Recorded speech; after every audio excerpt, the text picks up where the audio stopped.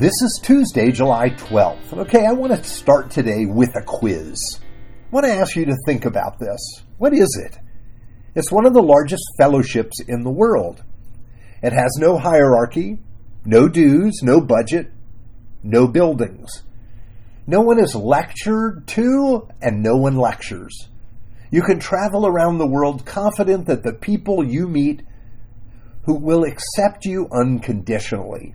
They will help you heal. They will listen to you and tell you the truth. So what is it? Now we might want to say this is the body of Christ. Or maybe this was the nature of the early church. Churches today have buildings and budgets and so on. But no, it's actually an AA, an Alcoholics Anonymous gathering. As an assignment in my college psychology class, we had to read the Big Book of AA. That's the affectionate name given to a large blue book of stories that was gathered up as AA was beginning. The stories tell of journeys of people that showed up looking for support and how they stopped drinking.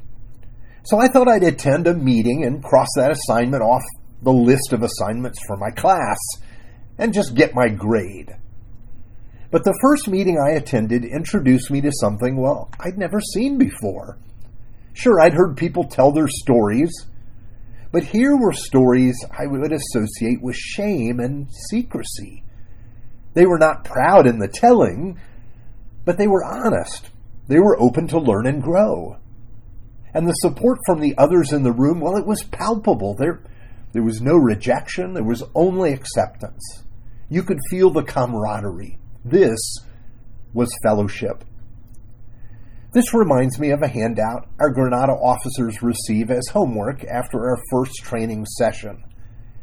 It's an article written by a man named Kepha Simpangi. He's a pastor from Uganda in Africa, and the article is entitled, Walking in the Light. The title is taken from one of our readings from this week. I'll read it now. 1 John chapter 1, verse 7 to 9. But if we walk in the light as he is in the light, we have fellowship with one another, and the blood of Jesus, his Son, purifies us from all sin. If we claim to be without sin, we deceive ourselves, and the truth is not in us.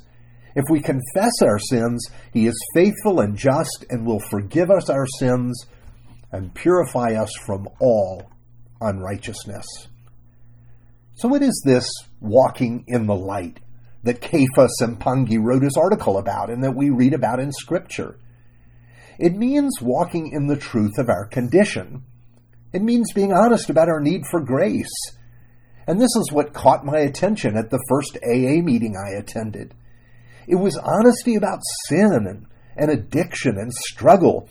It was a heart cry for God to apply grace.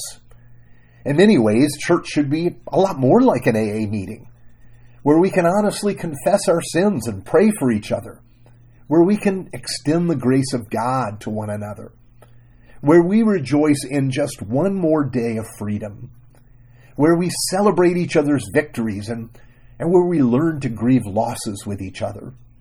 You see, this can happen because of truth and grace that comes in Jesus. And that's what began to happen at Kepha's church in Uganda. People began to get honest about their sins. There was open repentance that took place during their worship services. Now, perhaps this sounds scary to us, but one man explained what happened. He said, "What we hear is not our sin, but God's work in your life. We hear you giving witness to God's power to break the chains of sin. We know that left to ourselves, we can never go to a brother and confess to him, 'I've acted foolishly, I've done foolishly, forgive me.' See, this can only occur when grace takes over and pushes our pride into a tight corner." Now, being in a place where you confess to a brother, they call, in Kepha's church, walking in the light. And this is what the Apostle John is calling the church to do. He tells the believers that when they pretend they have no sin, well, they actually make God a liar. And the end result is we lose a handle on the truth and we fall deeper and deeper into self-deception.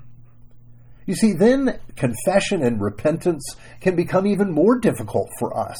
We're blinded to our condition and our need, and we miss out on God's forgiveness.